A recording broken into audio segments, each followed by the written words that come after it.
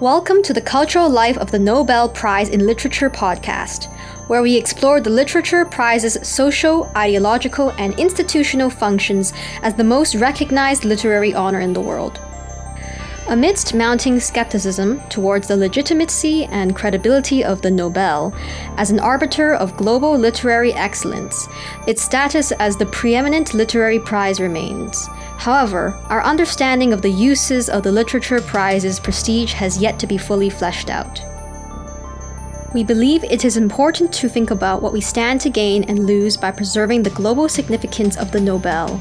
So in this podcast series, we speak with scholars and writers from around the world to discuss the Nobel Prize in Literature's prominence as a signifier of meaning, a structuring of discourse, and even a narrative motif in different cultures and societies.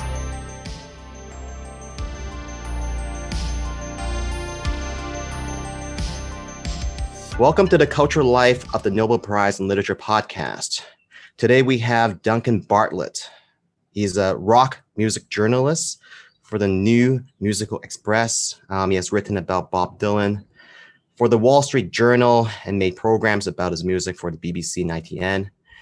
As a current affairs journalist, Duncan edits the monthly magazine Asian Affairs and hosts the weekly podcast China in Context, made by SOAS China Institute, University of London, where he also works as a research associate. Yes, so thank you, Duncan, for coming up on this podcast. And maybe we can just start with you as an observer of Bob Dylan, and also maybe just to gauge your reaction about his Nobel Prize win, because after all, this is a podcast about the Nobel Prize in Literature. So yeah, what was your reaction about Bob Dylan's Nobel Prize win? Well, personally, I was delighted because I'm a great Bob Dylan enthusiast. I've been listening to Bob Dylan's music since I was 13 years old. And actually, by the time I left school, at about the age of 17, I had not all, but a lot of Bob Dylan's albums, and I could quote a lot of his songs. I'd seen Bob Dylan live in the early 1980s as well. That wasn't his best time in terms of his creativity, but, you know, it gave me a window into some incredible music and lyrics. And I've retained a keen interest in him ever since. So when I'd heard that he'd won the Nobel Prize for Literature, I thought, good, other people are recognizing how great he is. But then there was this rather strange period where Dylan seemed to be a bit reluctant to go and pick up the prize. He did do so eventually, but he was quite quiet about it, and people thought that perhaps he was rejecting the Nobel Prize. And it reminded me of a situation back in the 1960s when Dylan was awarded a prize for civil liberties in 1963. And what happened in that occasion was that there was a dinner thrown for him at a posh hotel in New York. And it sounds as though Dylan got himself a bit drunk, and he gave a speech which I think was quite inappropriate because it was a liberal group of people who'd given him this prize. And he said that he identified with the killer of President Kennedy, Lee Harvey Oswald. And apparently the chairman was kicking Dylan under the table. Boos were filling the hall. And Dylan recalls that the people at the dinner were basically being very hypocritical.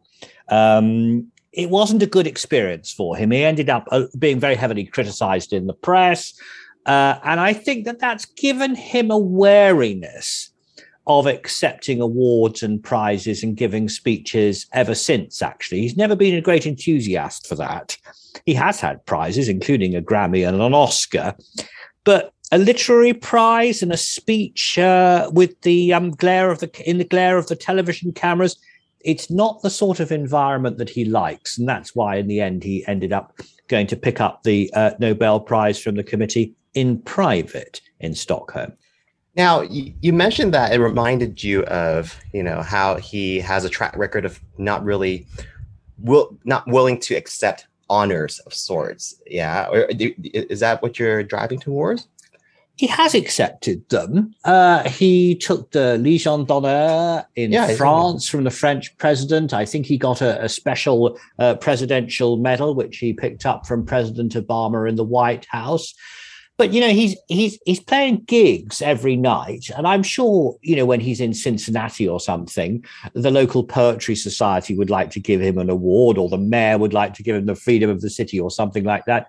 And he's reluctant to accept those sort of honors. I think he wants to be judged primarily on two things: the records he releases, and of course the concerts that he plays. Okay, yeah. So it seems like he would accept the big ones, right? The prestigious ones. And I feel like the Nobel Prize is the biggest of them all in terms of like one of the cultural prizes, the biggest of them all, right? Especially in literature. And so maybe something you also mentioned earlier is the type of award that he was given by the Nobel Prize that was maybe contributed to his hesitance, right? Which is it's a literature prize. And so what do you think about that? Like, do you share also his sort of hesitant towards the literature prize? Is it literature prize, therefore he's hesitant? Well, literature seems to be interpreted in a fairly broad way by the Nobel Prize Committee. So if you go back to the end of the Second World War, they actually gave the literature prize to Winston Churchill. Now, Winston Churchill did write history books, but the prize was actually for his speeches, which had rallied people, particularly British people, of course, during the Second World War. And Winston Churchill was a great orator, but he wasn't a novelist or a poet. So, different years mean different winners, and they're cited. Sorry, let me just take that again. So I think each year the Nobel Prize Literature Committee tries to give a specific reason why it's chosen that person to receive the prize. So, for example, Peter Handke, the writer, won a prize recently for influential work with linguistic ingenuity that explored the periphery and the specificity of human experience. Well, that's a very sort of literary way of putting things. Dylan received his prize for having created new poetic expressions within the great American song tradition. Well, that's definitely true. He works within a tradition of song. And the Nobel Prize Committee pointed out that Dylan's songs are rooted in American folk music, but they're also influenced by poets of modernism and the beatnik movement. The criticism, I think, is that by separating Dylan's poetry from his songs, you're not fully appreciating what he's doing artistically. And furthermore, if you just listen to the songs on the record, don't hear them performed live, and don't see them in the context of his entire recorded output or the different tours he's done, again, I think you're going to be missing something from Dylan. But, it's a huge body of work. There are many albums, hundreds of songs. There's a lot to enjoy there, but it can also be a bit bewildering if you're at the beginning of the process, wondering where to start. Mm. So I suppose you almost feel like that Bob Dylan was actually misrecognized for getting the literature prize, right? Like you mentioned, if you're just separating his words from the music and a band and with melodies and stuff, you're not really appreciating the entirety of his artistic expression.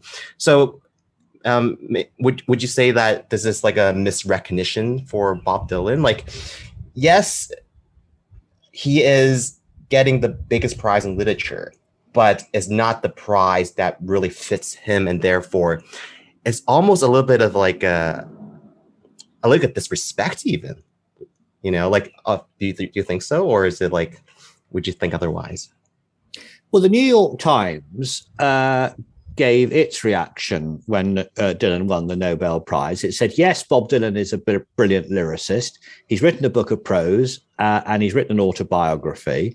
It is possible to analyze his lyrics as poetry, but Mr. Dylan's writing is inseparable from his music. Well, I agree with that. He's a great musician. And I think you have to hear the things together, really, to fully appreciate it. I don't think the Nobel Prize people were saying we must only look at books of Dylan's poetry printed upon the page. I think they would encourage people to listen to the songs. I thought it was interesting in the speech that Dylan gave, in which he talked about after he got the prize, he recorded a speech, an appreciation. And he cited some of the books that he had said that he'd been inspired by, works of ancient Greece, Moby Dick. But he also talked about some of the music that he liked. And he talked very specifically about Buddy Holly, who was one of the early generations of rock and rollers. Dylan saw Buddy Holly in, I think, Minnesota in the early 1960s when Dylan was about 18. Perhaps even earlier than that, actually. And he reckons that Buddy Holly looked him in the eye and passed on a legacy to him. Well, if you listen to Buddy Holly, the songs are absolutely great. They set the template for rock and roll, and they're still wonderful. Buddy Holly sadly died, I think he was 21 in a plane crash. If I read the the lyrics off the page, well, I'm just a poor young boy. These girls drive me wild. It doesn't really sound like poetry. But if you hear Buddy Holly delivering it on those records with all the sort of early echoey rock and roll production, you just think, oh, this is marvelous. So I think there is a danger here of elevating the sort of enjoyable, fun side of rock and roll to this literary level, talking about the Dylan in the same kind of language as you might apply to a poet or a novelist from Tanzania. It can make the material seem inaccessible and irrelevant.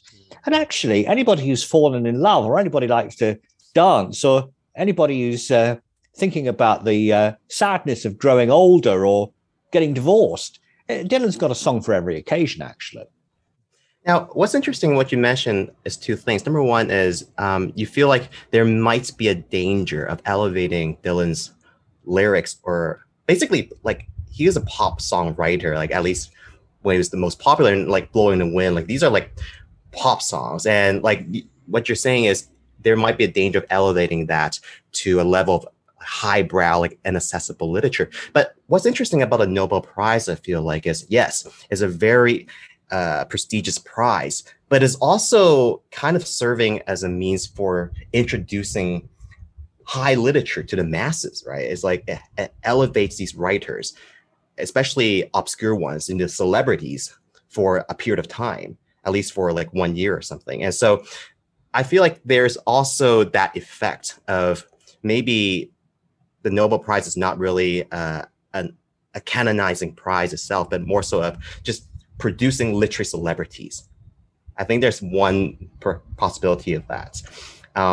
Another thing I want to add as well is you mentioned about how, like, Bob Dylan's lyrics, when you're being categorized as world-class literature, you are limiting it to or conflating it to poetry. But I'm also wondering that maybe the prize is actually expanding the definition of literature in that sense. Just like what you mentioned earlier about Winston Churchill. I mean, yeah, so these are speeches, but are there not also immense amounts of literary devices when he's writing these speeches that makes them powerful? That's a good point. And it's certainly true that Dylan uses an immense amount of literary devices in his work.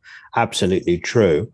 I'm not sure that the Nobel Prize elevates the winners to the level of celebrities. I mean, if you take this year's winner, Abdulrazak Gurnah, I mean, I wouldn't really say that he was a household name here in the UK. I don't know how many people in Hong Kong read him. For sure. I mean, he was cited for his uncompromising and compassionate penetration of the effects of colonialism and the fate of the refugee in the gulf between cultures and continents. Very specific reason that he won that, actually. The citation for Dylan was pretty broad, wasn't it? He brought new poetic forms to the American songwriting tradition. I think if I could give an example about the problems of prize winners, I'm interested in economics, and I went to a conference about economics recently, and there was a Nobel Prize winning economist who was giving a speech. I thought, well, they'll be worth hearing because, they won the Nobel Prize in economics. Surely they'll have something to say that's really relevant to me. I won't say who the economist was, but I have to say I could understand nothing of it. I really couldn't. And I have been, writing about economics and I'm working for The Economist magazine, actually, at the moment, doing some teaching about economics and politics. But I couldn't understand what the Nobel Prize winner was saying. And I actually thought, well, if I was at the beginning of my, curiosity about economics, that would have really put me off. I mean, to be fair, the economics I'm interested in is about human emotion rather than algebra. So I do take it, and I did used to write about rock and roll. So I'm not a great expert on economic theory. But, there is a danger that if you, if you put something that's very technical in front of students and say, this is the great person who has this deep understanding and has been awarded a Nobel Prize, you must listen to them. That's very off-putting, actually. The thing about Bob Dylan was not that he was, in the 1960s, at least, the good thing was that he wasn't being sort of praised by the establishment as being part of the, great canon of literature. The students were feeling that they were rebellious, actually, by listening to Dylan, and that he was breaking the rules and, raising a finger, actually, to the literary establishment. That was how people felt about him. I think with reflection, you can see that he was actually working and is still working very much within a tradition. Yeah, I mean, I definitely agree with you. A lot of the Nobel Prize winners in the literary prize, they're pretty abstract. If you just go back to the last American laureates like Toni Morrison, like her works are not easy to read at all. And yet, I feel like the Nobel Prize, while it does not, make the writings easier, but they also give people a reason to explore it, or have people explain to other people why this is important, right? And maybe that can ease them into a somewhat difficult novelist or writer. That's what I meant by like a celebrity, because it's generating that sort of interest, curiosity. I agree. I agree with you. And I think in terms of education, we need to think about it as, trying to inspire students to learn Shakespeare or fine art. There will always be a few each year who really love an enthusiastic teacher who can make a Midsummer Night's Dream or Constable's paintings come alive to them. And they'll want to go on to university to study English literature or painting or something like that. There'll always be a few. So, but we might think, as educators, we need to be careful that we encourage people rather than to, leave them daunted by the task ahead of them. It is true that some of Dylan's words are very difficult to understand, and he does make a lot of references, for example, to religious ideas, which are quite inaccessible at first sight, particularly if you're not from a Christian background or a Jewish background, actually, because he draws on both faiths considerably in his work. But some Dylan songs, I'll Be Your Baby Tonight, well, you can imagine that's not a particularly complex starting point for an idea. It's about cozying up to somebody, having a bottle of wine and sitting by the fire and putting your arms around each other and having a nice time together. Right, for sure. I mean, I guess if we, another aspect for me, an effect of the Nobel Prize perhaps is also trigger a more in-depth examination of an artist, right? Like, so let's say Bob Dylan before the Literature Prize, maybe largely people were studying him were from like the music studies or culture studies, but now you have, courses are teaching, like in English, teaching Bob Dylan in terms of like poetic approaches, right? Like I'm teaching a course on popular lyrics next semester, and Bob Dylan's going to be one of the songwriters in the course. And so there's almost like a justification, right, when he's winning a Nobel Prize.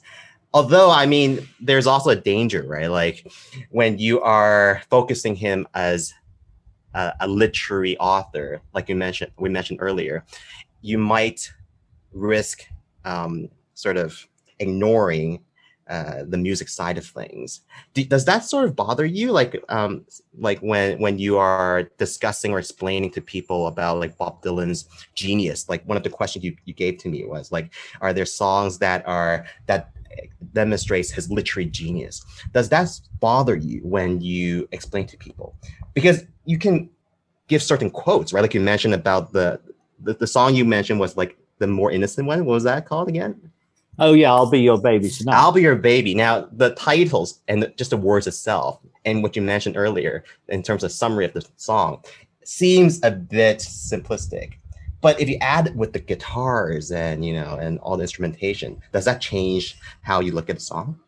Well, yeah, absolutely. And I think that going back to Buddy Holly as well. Right. I mean, that was true of his music. The weatherman says clear today, he doesn't know you've gone away, and it's raining in my heart. But as soon as I read out raining in my heart, the song comes to mind. And it's the same with Dylan. A great line of poetry from Visions of Johanna from 1966. If you read it out on the page, it sounds pretty good.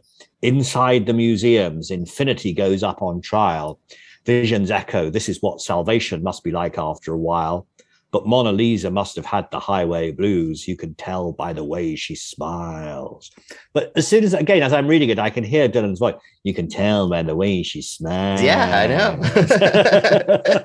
And it is inseparable, really, to hear his voice. The thing about him, though, and I've noticed this when I was preparing for this podcast, is the word I appears in virtually all Dylan songs. The first person is used as the literary device over and over and over again. But all kinds of I's appear in Dylan songs. I mean, he says, I've killed people, I carry knives, I have guns, I create monsters, a whole load of claims about this I go through the songs for the past 50 years. I wonder how many of them actually apply to Bob Dylan.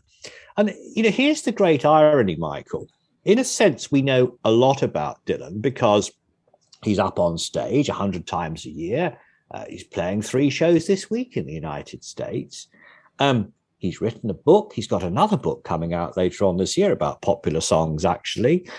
He's released lots of records in which the word I appears. He's worked with a lot of musicians and producers over the years. But we still know so little about him. He hasn't sat down and done a TV interview with a major broadcaster for many, many years. He spoke to his manager on camera about some of his ideas about songs, but that's a different format. We don't really know where he lives, what his family situation is. Still very, very private, actually. And that's one of the things that really intrigues people. But because he's private, then it means that people sort of project onto him all these kind of magical qualities and turn him into a genius or into a god or something like that. And I think that can be quite a burden. For sure. And when you mention about how there's this literary device of I that appears, in all these songs, is almost like he's creating this persona. I mean, like even Bob Dylan, the name itself is like a stage name, is a persona, right?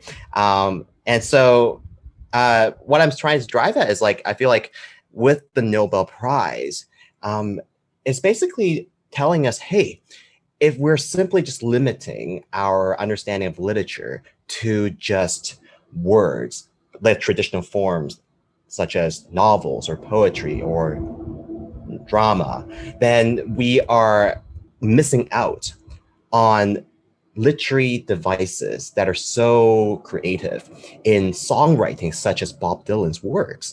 So that's a good point. Good point. Actually, no, and it would be worth doing if you were studying literature at university. I did an English literature degree. It would be worth spending some time thinking about how choruses and middle eights work, how songs progress, how narrative is expressed in a song, particular tropes of rhyme. These are all quite important because actually, if you could use Dylan, and I have done actually, if you use Dylan as your starting point, it gives you an appreciation of lyric writing in all kinds of different areas. there's a rapper at the moment who I quite like called Lil Nas X. He's a good lyricist, actually. Very different style of writing to Bob Dylan. But because I kind of learned something about songwriting when I studied Dylan, when I hear a Lil Nas X song, I think, I can see some of the literary devices that have been put to use here, actually, in a different genre by a different type of musician. But, as the Nobel Prize said, the citation said, Bob Dylan is working in the traditions of American song. And actually, even though he may not realize it, Lil Nas X is as well. Yes, definitely. The Old Town Road, right? Like, that's the song I know from him. But right. That is a brilliant song. And it's just like, this is also an allegory, right? Because that song is also talking about like sort of a sexual intercourse of sorts. And it's a fusion of different types of music, isn't it? It's a fusion of rap and country and western. Exactly. Music. Yeah. And so, I mean, like when the Nobel Prize in Literature that was awarded to Bob Dylan, it sort of broke down, or at least raised those questions, debates about, hey, how do we understand literature in the 21st century? Because one thing I was preparing for this podcast, it came across my mind was that literature in a traditional form is pretty much obsolete to a lot of people, right? It's no longer the mainstream hobby that we do or the pastime. And yet the spirit of literature, right? Like we mentioned about the literature device and such, they still appear in all these popular cultural activities, whether that be Bob Dylan or Lil Nas X. So I feel like what the Nobel Prize here is doing is, at the very least, creating that debate by awarding it to Bob Dylan.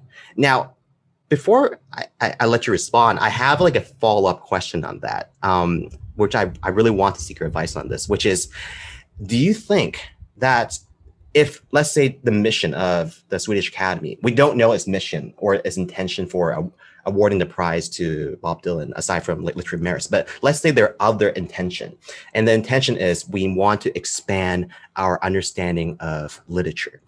Do you think that's the reason why Bob Dylan was selected, because he's like the most suitable for that? Or do you think there are other songwriters that may also generate that similar debate or importance or attention to fulfill that objective, which is to expand our understanding of literature?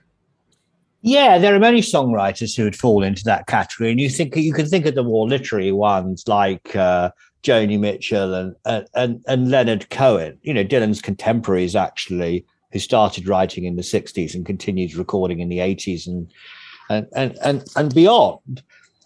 But I think if you were to choose one figure from contemporary music who was the most poetic, it would have to be Dylan, because of all those literary ideas that feed in, the way in which he'll quote from T.S. Eliot or Ezra Pound, the way in which he'll, sometimes take a sort of surrealistic approach. Other times it'll be grander and more like traditional balladeering.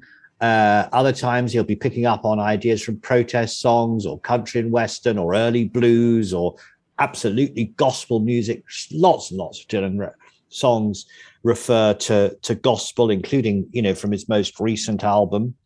I think if the Nobel Prize Committee said, well, we're going to expand it and we're going to award it to one songwriter and only one, the obvious choice is Dylan. And I think if you had given it to, say, Joni Mitchell, who's great, I love Joni Mitchell, people would have said, why did you give it to Joni Mitchell and not to Bob Dylan then? And the reason is because although Joni Mitchell is great, she was great from 1967 through till the early 80s, and then really her work's petered out and her public image has been quite she's been quite very, very private. She hasn't been sort of touring and making albums since the 80s, whereas Dylan was on stage last night. He's right. Sure. I told you he's writing a book which is going to be published in September about the popular song. Amazing. So he's 81 now, so he's still very active and doing a lot of things. as well as doing all the art as well. Actually, he's very popular now as an artist. He had a show of his paintings that toured China before the lockdown, and it was one of the most popular art exhibitions in China in about 2018, I think. Yeah. And like you mentioned, like he's so prolific, and also he has his hands, or not just hands, right? Like he's basically a polymath, like he paints, he writes books, criticism, he writes criticism, essays. Yeah, songwriter, he's everything. And so I feel like the Literature Prize, if they want to expand what is literature, then you have to choose someone like Bob Dylan, who's like a polymath, right? Like if you want to blur the boundaries and really explode, like how we understand literature. However, I have another question related to Bob Dylan's reaction that I want to ask you about. Is like you mentioned, he hesitated. What do you think, aside from just feeling a bit surprised about getting a Nobel Prize in Literature, do you think there are other reasons for him to like hesitate? Do you think so? There are other reasons? For example, what I'm thinking about is because he is even more famous than a Nobel Prize, I feel like, that he doesn't really need to subject himself to the rituals or the institutionalization of the Nobel Prize, or specifically the Swedish Academy, right? He's just like, you're already so famous, so why do I need to bother myself with accepting a prize, delivering a lecture, etc., etc.? Do you think that's the case as well? Yeah, I think that's absolutely true. I think it seems to me that although he was honored and flattered to have been given the prize, he was reluctant to go through the rituals that are supposed to, be established by this, group of Swedish academics, standing in a lecture theatre and giving a speech and, posing for the press and all that. That's not his environment, which he enjoys actually at all. He definitely wouldn't want to do a press conference now. He did great press conferences in the 1960s. It's kind of a shame he doesn't, because he teased the press, but they so misunderstood him. That's not how he communicates with the world anymore. He did meet the Nobel Prize Committee in private, actually, and they said he was a very nice and charming guest, and he did deliver a speech. And I mean, people say, oh, well, that was a bit of a cheat then because he recorded the speech. But of course, the beautiful thing about that was that everybody got to see and hear the speech, which was written and performed actually on Dylan's own terms.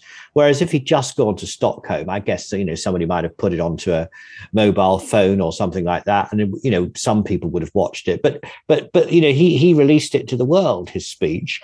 And it's worth reading, actually. It wasn't about his own literature primarily. It was about how he saw some famous books, and he got quite deeply into the plot of Moby Dick in his speech, which was something of a distraction. I mean, not everybody thought that Dylan came across very well out of that incident. I think there's a widespread feeling that Dylan rejected the Nobel Prize, and that made him look rather ungrateful. I have to say, though, I'm a Dylan supporter, and I'm assuming that it was his reluctance to get caught up in the razzmatazz of academia that put him off a bit. The thing that put me off, actually, very slightly, was that Sarah Danius, who was the person who announced that Dylan had won the prize, sang his praises and said how wonderful he was. But, afterwards, the press said to her, did you listen to Dylan then? And she said, well, I've listened to some of him. I do love Dylan. I'm getting to enjoy him. And I mean, for a Dylan fan, that was like, no, not really. It kind of reinforced my idea, which was you feel that you should listen to Dylan, don't you? In the same way that I feel that I probably should have read all of Charles Dickens' books, but I haven't yet. And yet one day I'll get round to it. And, I saw a good adaptation of Nicholas Nickleby on the television a few years ago. Surely that's enough. But on the other hand, if you're the Swedish Academy's permanent secretary and you're the person who stands up in front of the world's media to say how brilliant Dylan is, when the press say to you, could you name a few Dylan songs that you've enjoyed this week? Or when when you were young, or which albums have you bought recently, you should be ready with an answer. Really? Wow, that was that. Huh. They're usually more prepared for that because oftentimes when they have these sort of interviews, they do manage to, name a few of the works and some blurbs. Like they should be well prepared for that. Yeah, this is quite awkward. I'm surprised.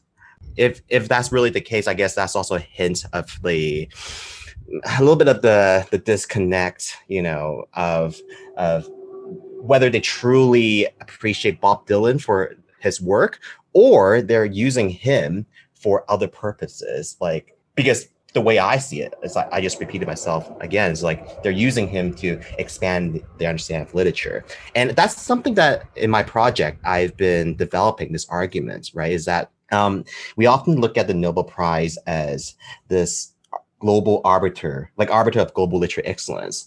But in fact is, no, like they are not doing a capable job, and it's also an impossible job as well.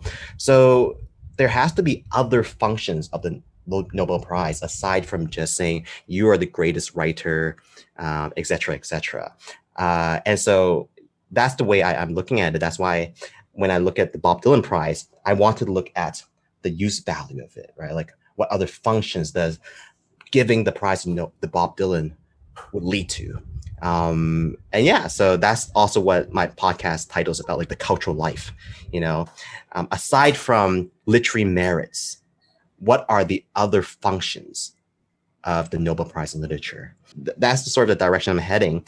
But maybe to change a little bit and going back to Bob Dylan, there's a question you gave me, which was, has the prize changed Bob Dylan's approach to writing and performing? So what do you think about that? Do you think he has changed?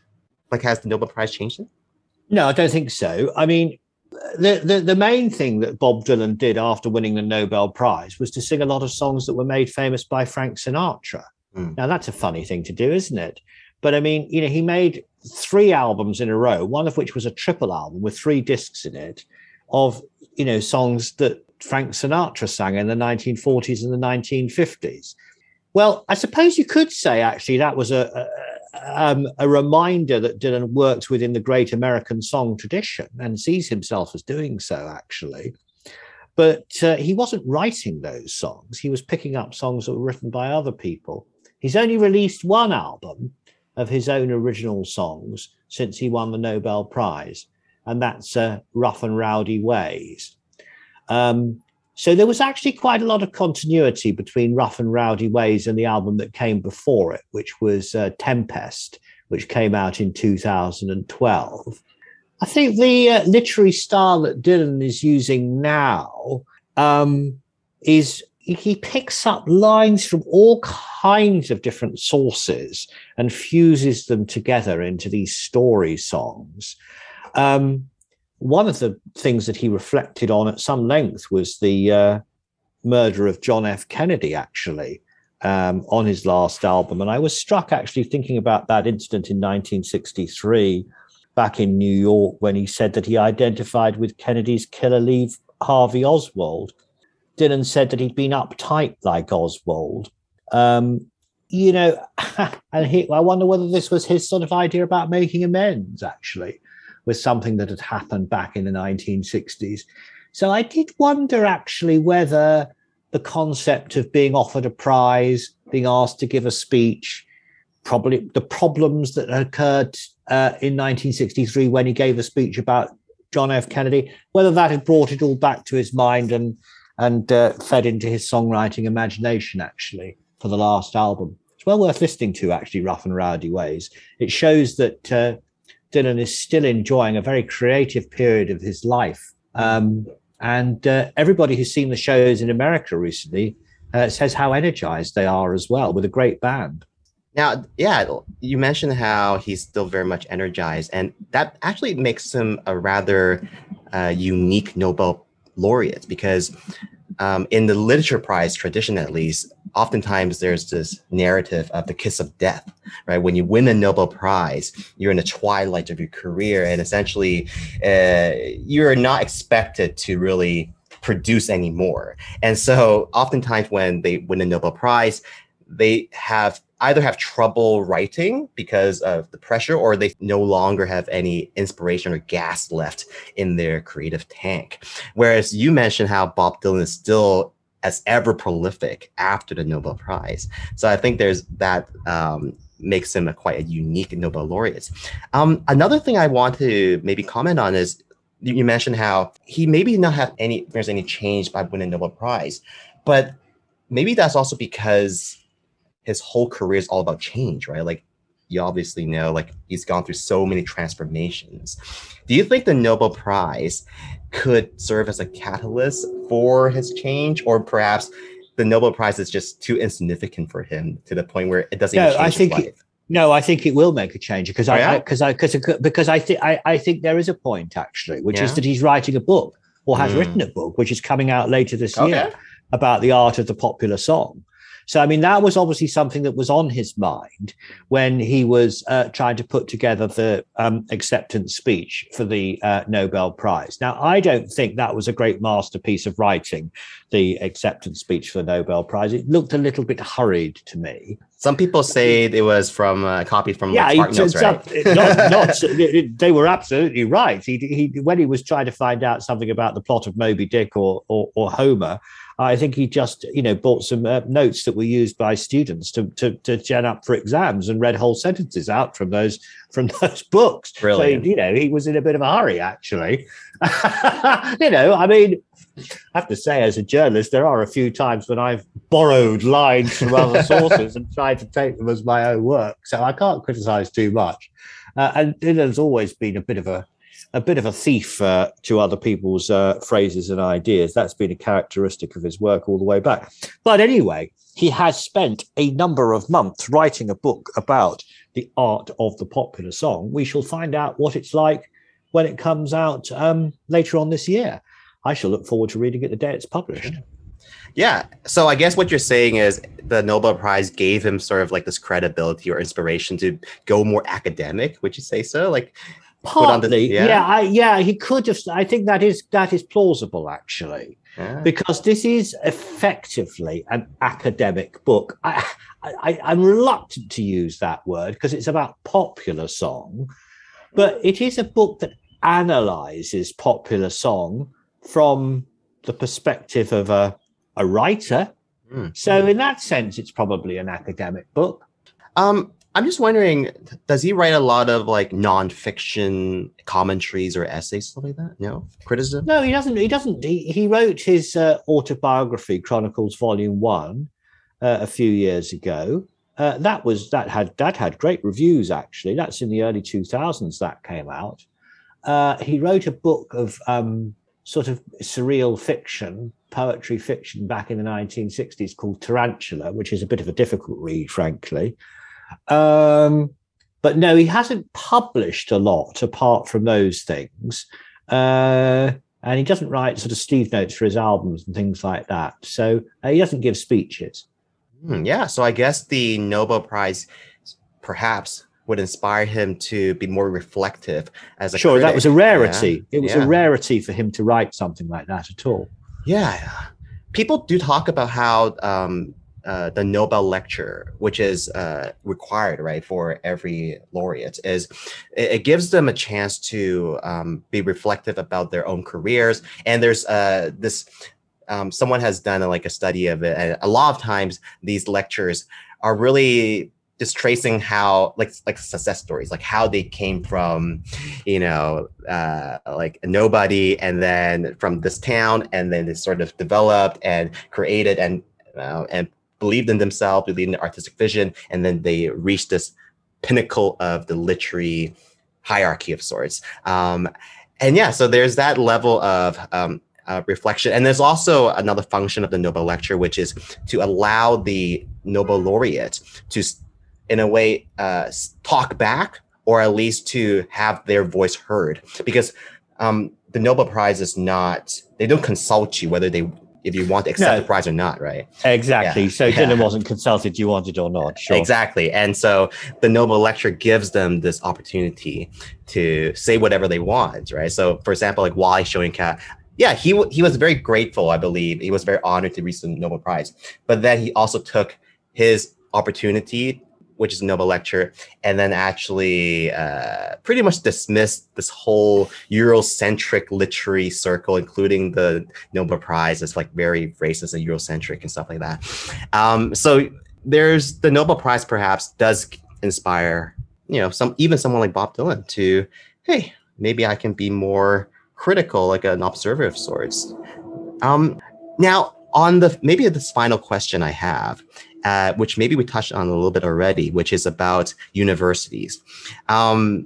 Should universities be running more courses for students to study Bob Dylan and songwriters like him? What do you think about that? I like the idea if the university teachers can make it fun, make it enjoyable, and give people a bit of a laugh when they're doing it. Because, rock and roll stars never stand in the front of audiences and tell them not to talk and show PowerPoint presentations. They get their message across with, thunderously loud music and very strong emotion. And it's very, very important not to detach the exciting experience of watching a rock and roll show or listening to a loud record from learning about how it might be done. I mean, obviously you need to, if you want to look at the literary craft that Dylan is employing, then you do need to see words printed on a page, and you perhaps do need to look at how his words compare to those of other writers. But again, I go back to the idea of inspiring students to enjoy taking part in Shakespeare plays at schools or universities. You want to do it in a way that makes it real to them. And so the ideas that Shakespeare expressed about falling in love and being rejected and unrequited love and all those things, touch young hearts. And I think it's the same with Dylan. If you're going to teach Bob Dylan in university, try not to make him too remote a figure. Try to give people the idea that, they too could pick up a guitar and write a song.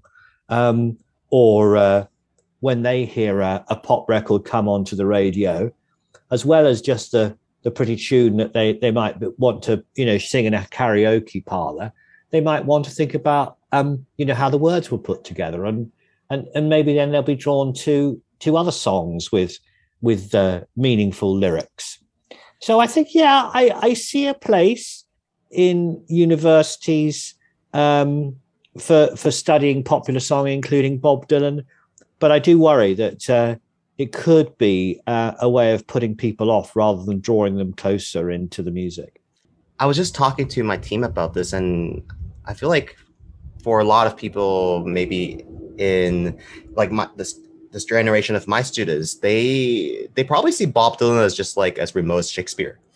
It's like, if you want to talk about pop music, they're not going to think about Bob Dylan. They're going to think about Justin Bieber, right, or Ariana Grande, right? So to teach, like, if you want to teach pop music, then it seems like it's not exactly, I don't know, like people, like students aren't going to enroll in your course, and then if your syllabus is about folk music, probably they don't feel like they're in the right course. And so, I agree with you. Like, if this instructor were to take on the task of teaching Bob Dylan, it's definitely a difficult task, right? Because like you mentioned, not only do you need to have knowledge in the words, like poetry, but also in terms of music, and also in terms of performance, and also in terms of the other things that he does, like art and stuff like that. So it requires a very multidisciplinary, almost like a polymathic type of approach to teach Dylan. Do you think so? Or I mean, look, I'm going to wind things up shortly because I need to carry on with my other projects. But I mean, you mentioned Ariana Grande. So I mean, Ariana Grande's big song that everybody's talking about at the moment here is "God Is a Woman," because she's launched a perfume, and there's a huge poster of Ariana Grande and the phrase "God is a woman" written on the main railway station in London at the moment. I mean, it's a nice idea. God is a woman and, she can save the soul of her boyfriend. But I mean, basically, it's about flogging perfume. Dylan takes on lots of different ideas about the identity of God, characters in the Bible, the nature of faith and salvation, what it means to be a believer, the pain of doubt, the long dark night of the soul. There's a lot there in Dylan's songs that you can get into. So it's great, of course, that people want to enjoy contemporary pop music, but people aren't going to be sitting down and studying Ariana Grande in universities in 30 years' time. I mean, I may be contradicting myself here, or maybe there's a paradox, because in one sense, I'm saying, let's not burden Dylan with too many titles and project too many expectations onto him. On the other hand, as somebody who has enjoyed Bob Dylan a lot, has seen Dylan live more than 50 times, has got all of Dylan's records, who's continually discovering new things about Dylan, I cannot but help but encourage young people to listen to Dylan, pick up one of his records, see what it means to you, enjoy the emotion, enjoy the music. By all means, look at the literary devices, but have fun with it, because this is a music that speaks to the heart. Thank you for listening, and we hope you have enjoyed this conversation. You can learn more about the cultural life of the Nobel Prize in Literature at nobelculturallife.wordpress.com. Please also subscribe to our podcast on Spotify. The Cultural Life of the Nobel Prize in Literature podcast is hosted by Michael Karchi-Churk. The production team is Wilma Komala, Brian Chen, Sade Wong, Audrey Chen, Celine Wong, and Gwen Wong.